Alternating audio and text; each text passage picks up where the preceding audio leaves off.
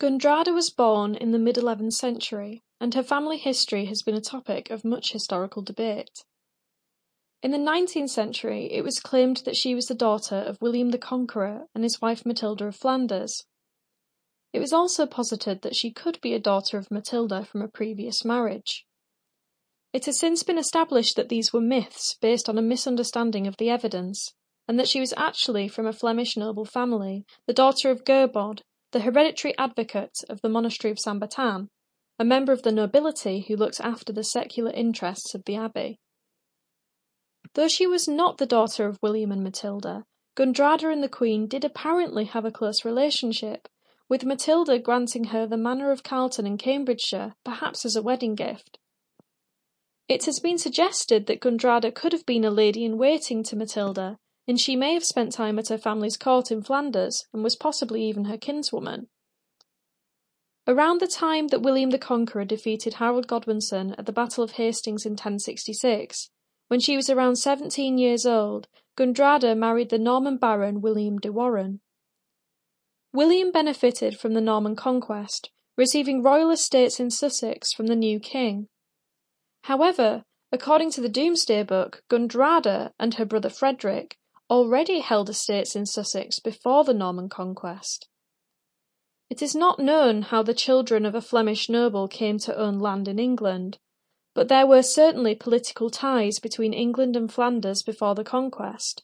The court of Flanders is where Queen Emma of Normandy, mother of Edward the Confessor, fled after the death of King Cnut. Frederick was murdered in 1070 during the rebellion of Hereward the Wake, an English noble who rebelled against the Normans. Frederick's estates, worth over £100 per year, were inherited by Gundrada. With the estates confiscated from Harold Godwinson and given to William de Warenne, as well as the land inherited from Frederick, Gundrada and William now owned large parts of Norfolk, Suffolk, Essex, and South Cambridgeshire. He remained in favour with William the Conqueror and continued to be given estates, and ended up with land in 11 English counties. The couple soon rebuilt a pre-conquest castle at Lewes in Sussex, making it their main residence, and they also had a stone manor house built at the centre of their estates in Castle Acre. The masons for this building may have been brought from the continent, since stone buildings were not common in England at this time. In 1077, the noble couple founded a Cluniac monastery at Lewes, on the land granted to Gundrada by Queen Matilda.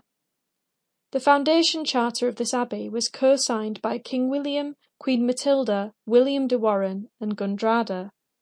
They went on to construct a sister house at Castle Acre. Gundrada's decision to build Cluniac monasteries was due to her older brother, Gerbod. Gerbod accidentally killed his liege lord, Arnulf III, in a battle in Flanders. He fled to Rome and then to Cluny, where he became a monk. Gundrada and William travelled to Cluny and apparently made an agreement with the abbot that in repayment for her brother's misdeed, the noble couple would establish religious houses. Gundrada and William had at least 2 sons, including William II de Warenne, who died in 1138. Gundrada died during childbirth at Castle Acre on the 27th of May 1085, and was buried in the chapter house of Lewes Priory. Having inherited his wife's lands, William was the 4th richest tenant-in-chief in England. After remarrying for a short time, he died in 1088, and was buried with his first wife at Lewes. When new monastic buildings were constructed at Lewes Priory in around 1145, Gundrada and William's bones were moved to 2 lead chests. Gundrada's featured an intricately carved black marble tombstone, with foliage intertwined with the heads of lions. The tombstone was removed from the priory during the dissolution under Henry VIII, but it survives in the nearby parish church of St John, Southover.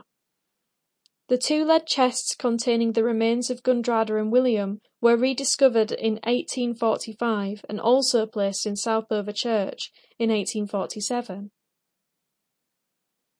While those interested in the events surrounding the Norman Conquest are familiar with the idea of the loyal Norman nobles benefiting from William's victory with grants of English land and titles, women are rarely included in this narrative.